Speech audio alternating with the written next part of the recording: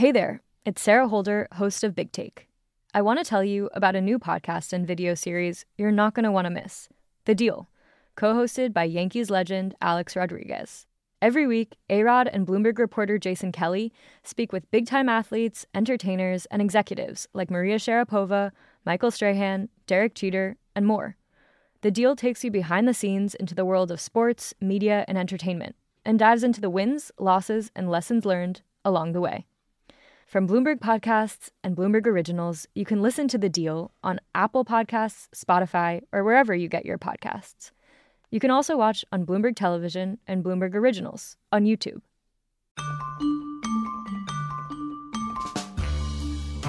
From Bloomberg News and iHeartRadio, it's The Big Take. I'm Wes Kosova. Today, a devastating year of war in Ukraine.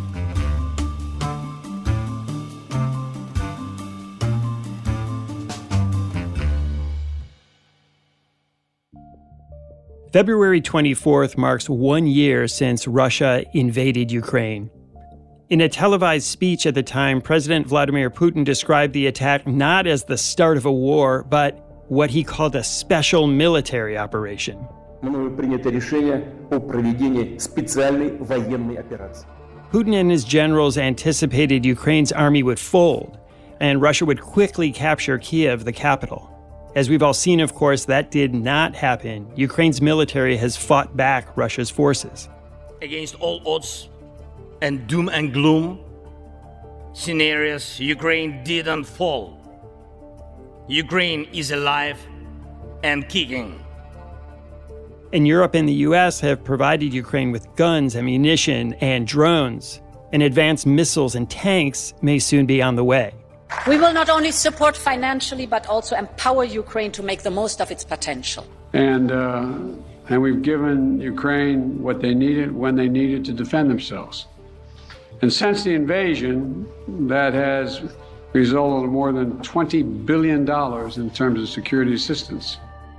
But the war has taken a terrible toll.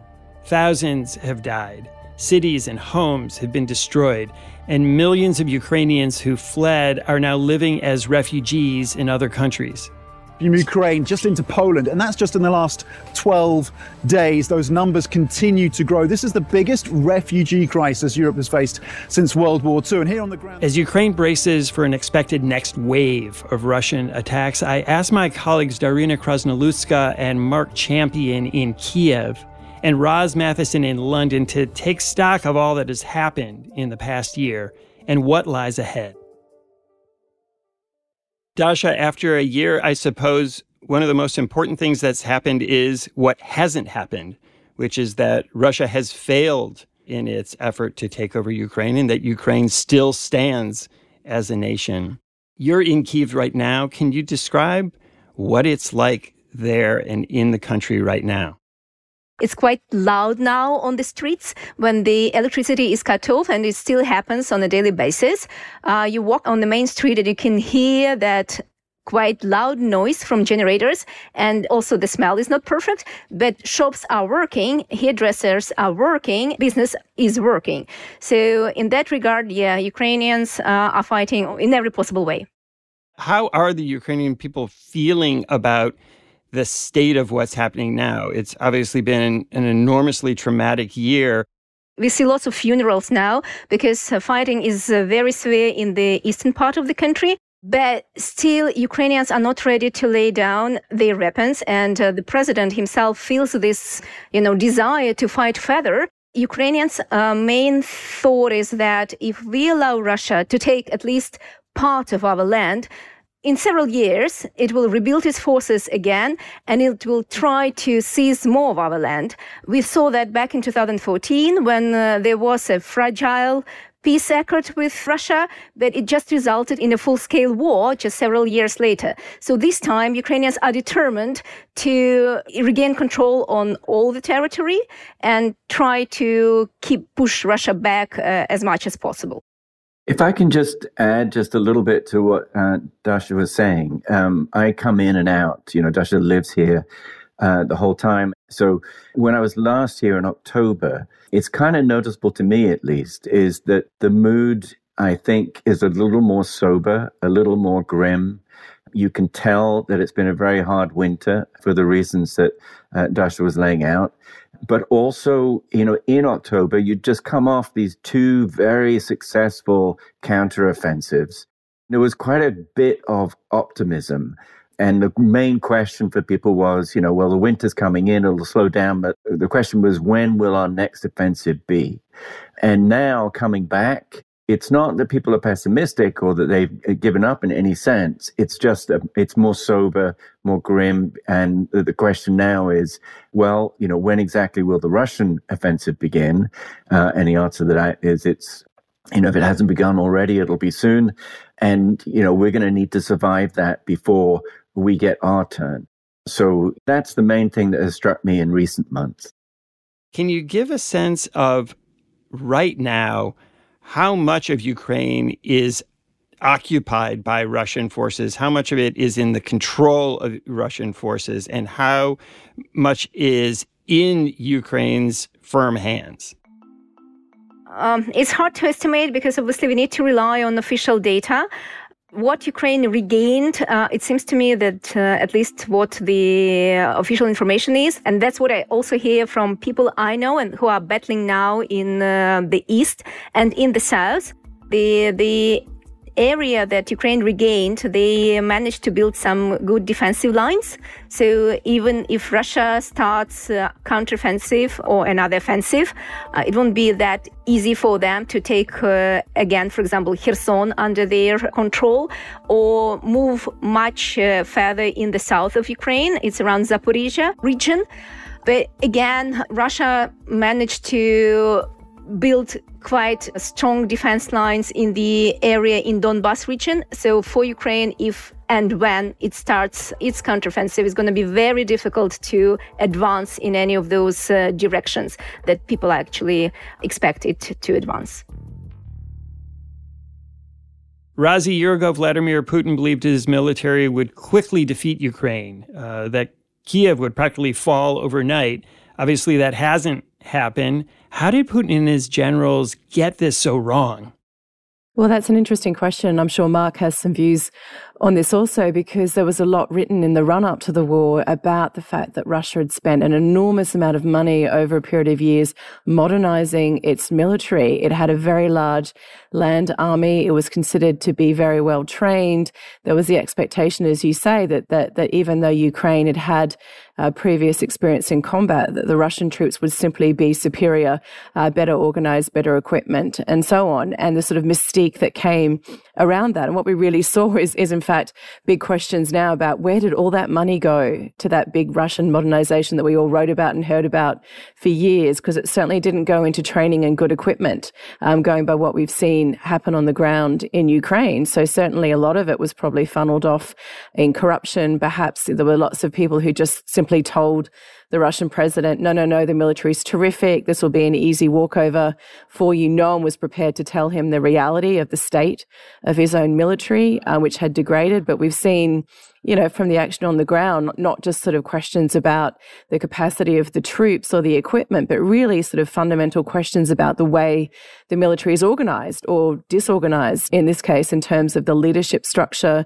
command and control. All of it has seemed to be pretty poor. And the question is, why simply has Russia not done better, for want of a phrase, on the ground? But I'm sure Mark has some observations about that too. Yeah, I think that's all right. And if you had to prioritize, because a lot of people in a lot of militaries outside Russia and Ukraine have been, working pretty hard to figure this out, because it really matters. It really matters whether the Russians just sort of messed up this time, or whether there's something seriously wrong with the way that they fight, with the equipment they have, and that changes everybody's calculations. And I think for a lot of analysts and, sort of defense ministries and so on, the tendency is to say, well, the number one reason why they did so poorly was really down to Putin and his immediate entourage, who directed the plan for action more or less without the generals. Because they wanted an element of surprise, they also didn't inform even quite senior commanders, and certainly not the troops, until even the day of invasion. So they were extremely ill-prepared. They made all the wrong assumptions, and they therefore went in ways that really have nothing to do with warfare. It was like a parade. So, and the lasting problem there is that they lost a lot around Kiev, and in those early weeks, they lost really very large numbers of their best troops. They sent their best people in, their best trained people, their best equipped, their airborne forces and so on, and they were decimated. And now these troops have to be backfilled and replaced. The troops that come in now, the equipment that replaces the equipment that was destroyed, huge amounts, is not as good. It's not as well trained. The equipment's older and so on. So it's one of those things where you can't just try again because you don't have the same resources with which to try again. And that said, all of that said, there's a lot of caution in just dismissing the ability of the Russians to learn. One big worry is that the dog that didn't bark in this fight has been the Russian Air Force, which is, very large and does have very capable aircraft, very capable missiles and so on. And they failed to impose air superiority, which changed the whole nature of the war. I was going to say, Mark, there was one thing I was curious about with the Air Force that you mentioned, and it's come up a lot, is why did they not use their Air Force to greater effect in the early stages of the war? Why did they not really deploy that to full effect, and also potentially bombing more targets in the early stages of the war? Why did they seemingly rely so much on the ground? And that's a question that we hear a lot. Absolutely. I mean, I think there's a number of elements. One is that taking out air defenses is one of the hardest things to do. And they may just not have been very well trained for it. It's not the task that they spent all their time training for. They may not have had as many hours in training as they should have had, and so on. But another factor is simply that because, in the early stages, the early hours of the campaign, there was this complete misconception of what was going to happen. So in those first critical couple of days at the beginning, the Air Force went in, it bombed various targets. It actually didn't have very good information. It was quite out of date. And immediately it became clear that the ground forces were getting into trouble. So the Air Force was diverted into a support role for the ground forces, and therefore weren't spending all their time trying to take out the air defenses, the airfields, and so on. And the Ukrainians had time to move their planes so that they wouldn't get destroyed, so that they weren't where the Russians expected them to be. So, there's sort of a number of elements in there that people are sort of trying to pick apart. But obviously, none of us were in the cockpits or in the, in the command structure and know exactly what happened. But that seems to have been a contributor. Dasha, and it wasn't just Russia's poor planning and poor execution, but a remarkable response by Ukraine's military, which was everything that the Russian military has not been. It has been fast, it's been innovative, it's been efficient in the use of its weapons. It's even when it was greatly outpowered, it made better use of what it had. How has Ukraine been able to essentially be so nimble in the face of superior firepower?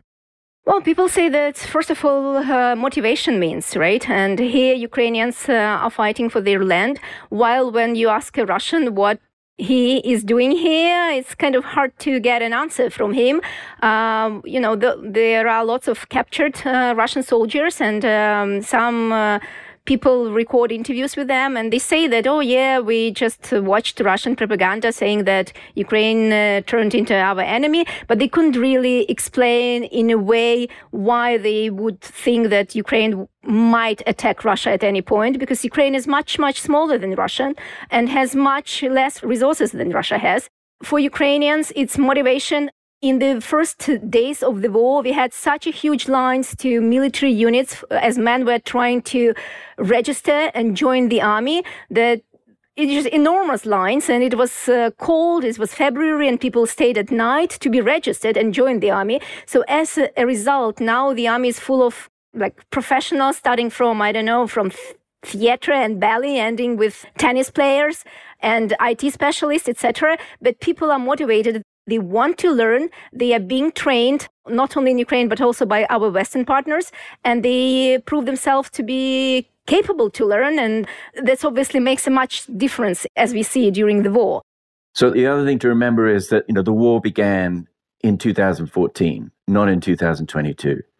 And it began with the annexation of Crimea, of course, and then an insurgency which the Russians armed and at times sent their own troops in to take part in.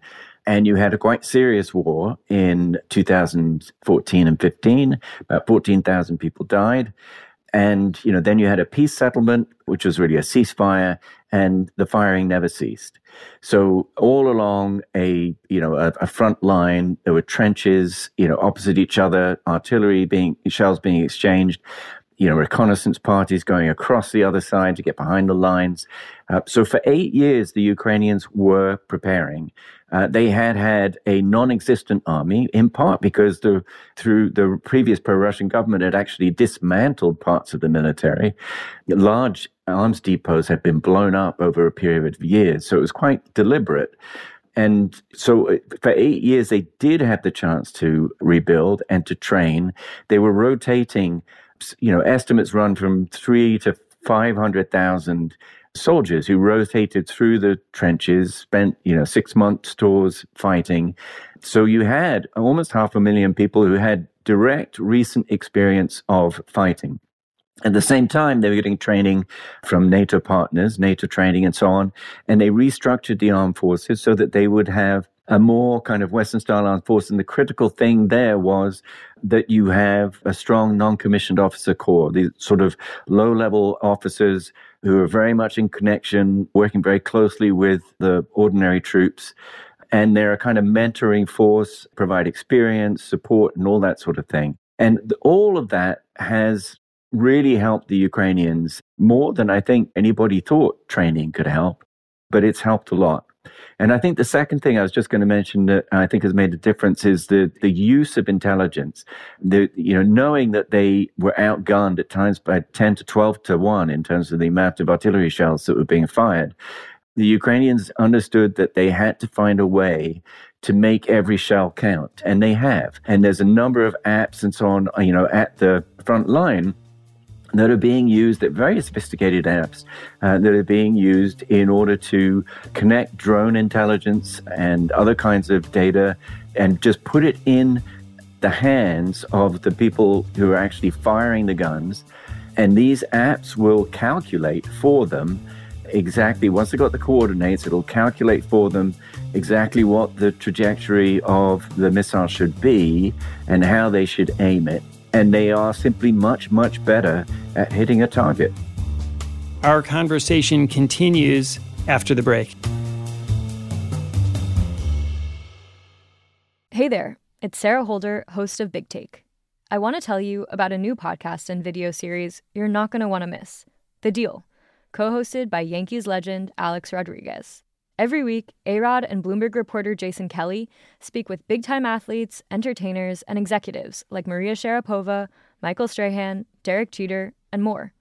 The Deal takes you behind the scenes into the world of sports, media, and entertainment, and dives into the wins, losses, and lessons learned along the way. From Bloomberg Podcasts and Bloomberg Originals, you can listen to The Deal on Apple Podcasts, Spotify, or wherever you get your podcasts.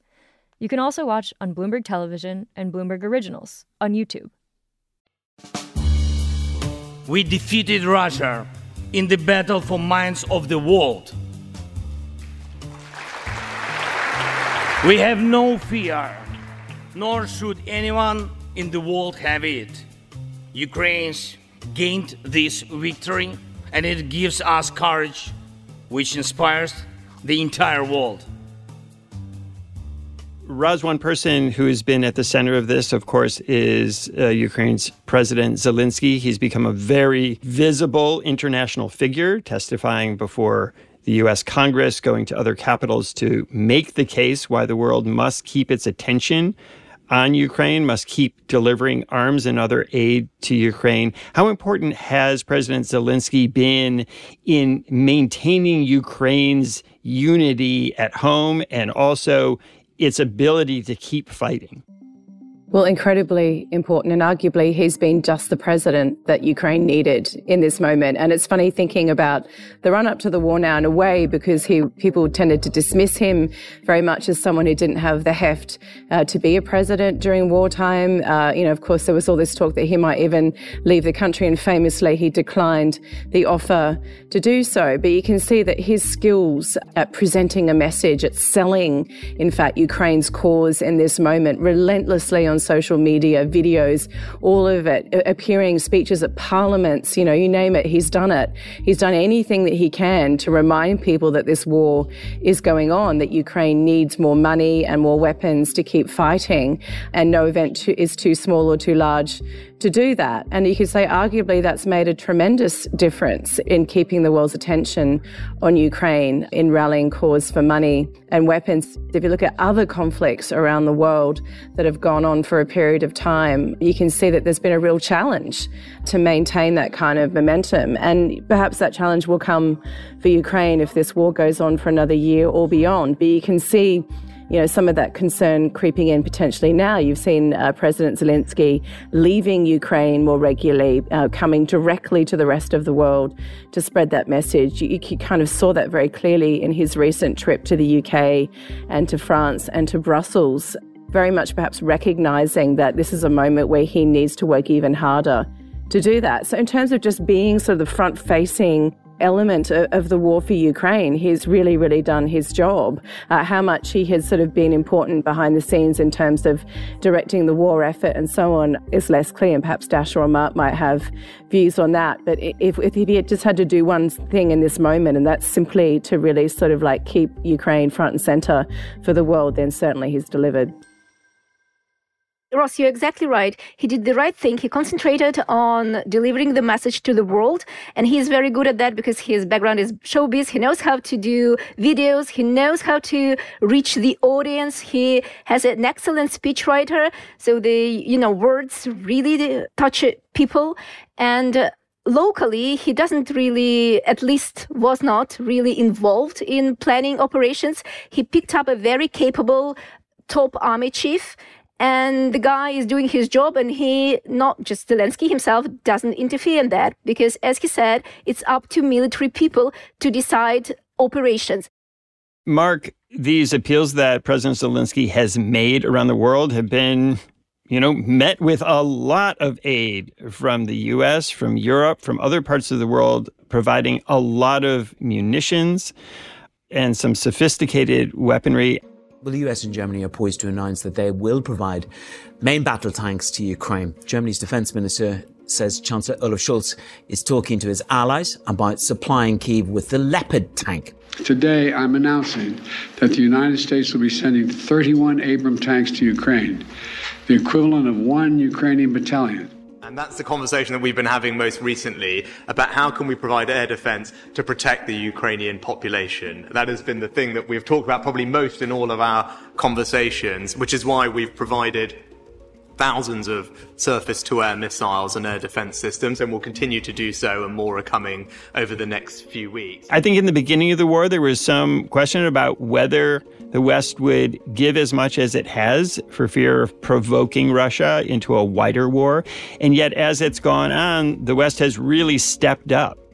Certainly before this war began, and certainly President Putin, the expectation was that Europe would not really be as united or determined as it has been, and that it couldn't last very long. The record, in the response to Crimea, the response to the fighting in Georgia in 2008 was not good in that sense.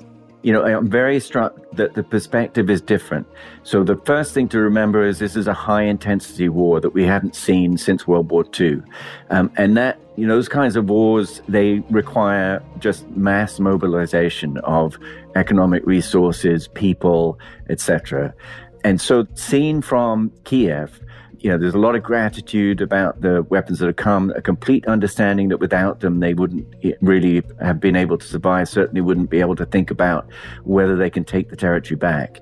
But at the same time, real failure to understand why it always takes so long, that it is this long, ratcheted process where you begin with, shoulder-held anti-tank missiles, And then it takes a while before you get to, bigger artillery, even though it's very clear that the Ukrainians desperately need the big artillery. And then it takes a while before you get to, the next thing, to the big air defense or to the tanks.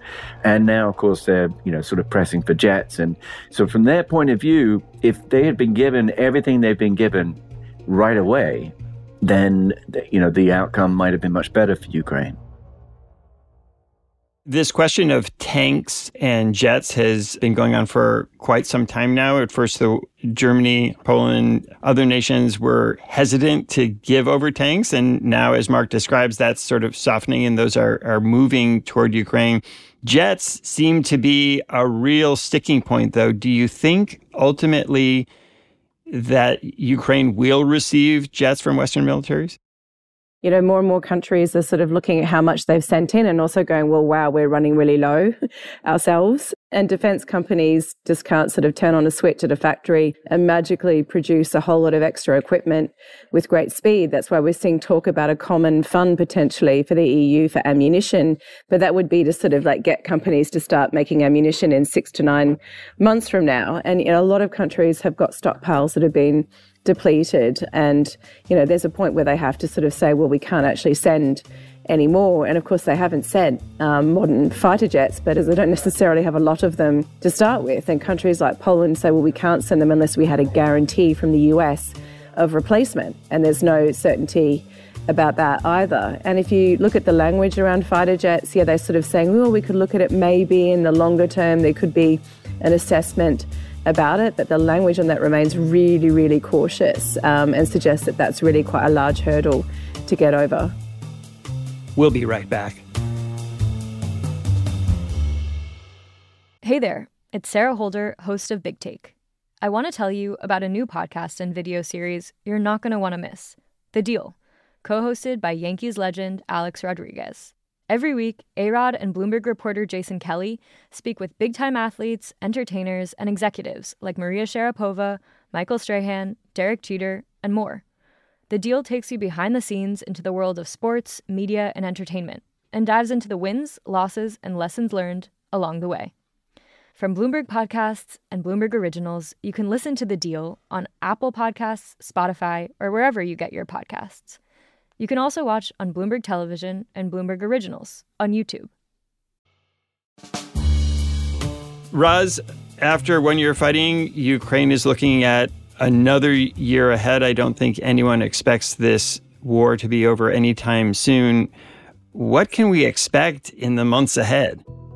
Well, the question is Russia really going to launch a major offensive, or has it already started, as Mark talked about earlier? And is it not sort of one big shebang moment, or is it just sort of a gradual increase in intensity in the coming months? Because Russia obviously sees a window here before Ukraine does start to get some of that more advanced weaponry, which is sort of months away. So now would be the time to sort of try and gain more territory rather in the east. And that's a difficult time potentially for Ukraine in the coming weeks to be able to sort of hold that back. And that's perhaps reflected in the sense of how people are feeling that Mark and Dasha were talking about earlier in Kiev at the moment, because any kind of full offensive by Ukraine is probably some months away and more likely to come in the south. But as you say, like beyond that, we just headed for the reality that a war that will go on for another year or more even, possibly 3-4 years. Does it turn into a grinding conflict just in the east and the south? And the challenge there for Ukraine, obviously, is again keeping momentum for the world on its plight there and supporting its military, or do people sort of get to the point where that fatigue does set in? So it's probably quite a difficult time ahead for Ukraine potentially in all of that. Apart from this situation that is now more challenging in the east, Ukraine launched those 2 very successful counteroffensive operations back last year, because there was also an element of surprise. They kind of just unexpectedly for Russia launched it in the north of the country and then in the south. Now it's kind of options are much more limited. And of course, Russians are preparing for that, for any possible Ukrainian counteroffensive. This is on one side. On the other side, there is question of economy. Last year, obviously, there was some, some stuff left from the previous years. This year, at least from what I hear from companies, it's going to be more difficult for them to operate. Plus, it's unclear what's going to happen with the world economy. Obviously, it has an impact here. And also a very important part of Ukraine's, if you want, rebuilding after the war, there is a question of migration, whether people who left the country, those were mainly women with kids, they fled the country last year. Many of them already found jobs there. So once the war is over, the question is whether people would come back, or rather men who are now prohibited to leave the country, and after the war obviously ends, all limitations will be lifted out, whether those husbands will rather join their families in the European Union, which means Ukraine will lose lots of people. Mark, the last time you were on this podcast talking about Ukraine, you said that Vladimir Putin's own personal investment, his own reputation is so tied up in winning this war that you didn't see any way in which he would accept a settlement in which he was seen as having lost. Do you think that that's more or less true now? Ultimately, most conflicts end with some kind of settlement. And at the moment, it's almost impossible to see any room for a settlement, because for Ukraine, the issue is to recover their territory. And for Russia, for President Putin, the issue is to gain the territory that he has annexed, because he annexed several provinces, declared that they were now part of Russia, and his troops didn't even occupy all of them. So you have these two sets of goals that are in complete conflict. So it's very, very difficult to see how anytime soon there can be any kind of settlement. Neither side has an interest. Neither side is exhausted. The Ukrainians have, still a motivated force. They're still getting armed, and the Russians have mobilized and sent, several 100,000 new troops to the front. They now have more in Ukraine than they had at the beginning of the war. So it remains true. And the question always is, what can he sell it as a victory? And I do think, the sort of glimmer of light there is that in the same way that he has been able to control the message at home, and as far as a kind of mendacious way about what's happening in Ukraine, there is a glimmer of hope that if he decides that he needs to sell something that is objectively a defeat as a victory, he may be able to do so. But I think that basic point that he can't afford, strong men cannot afford to lose, that remains. And it's only a question of what losing consists of. Dasha, Raz, Mark, thanks so much for talking with me today. Thank you. Thanks, Wes. Thanks for listening to us here at The Big Take. It's a daily podcast from Bloomberg and iHeartRadio. For more shows from iHeartRadio, visit the iHeartRadio app, Apple Podcasts, or wherever you listen. And we'd love to hear from you. Email us questions or comments to bigtake@bloomberg.net. The supervising producer of The Big Take is Vicky Bergolina. Our senior producer is Catherine Fink. Federica Romagnello is our producer. Our associate producer is Zenab Siddiqui. Raphael Amsili is our engineer. And our original music was composed by Leo Sidran. I'm Wes Kosova. We'll be back tomorrow with another Big Take.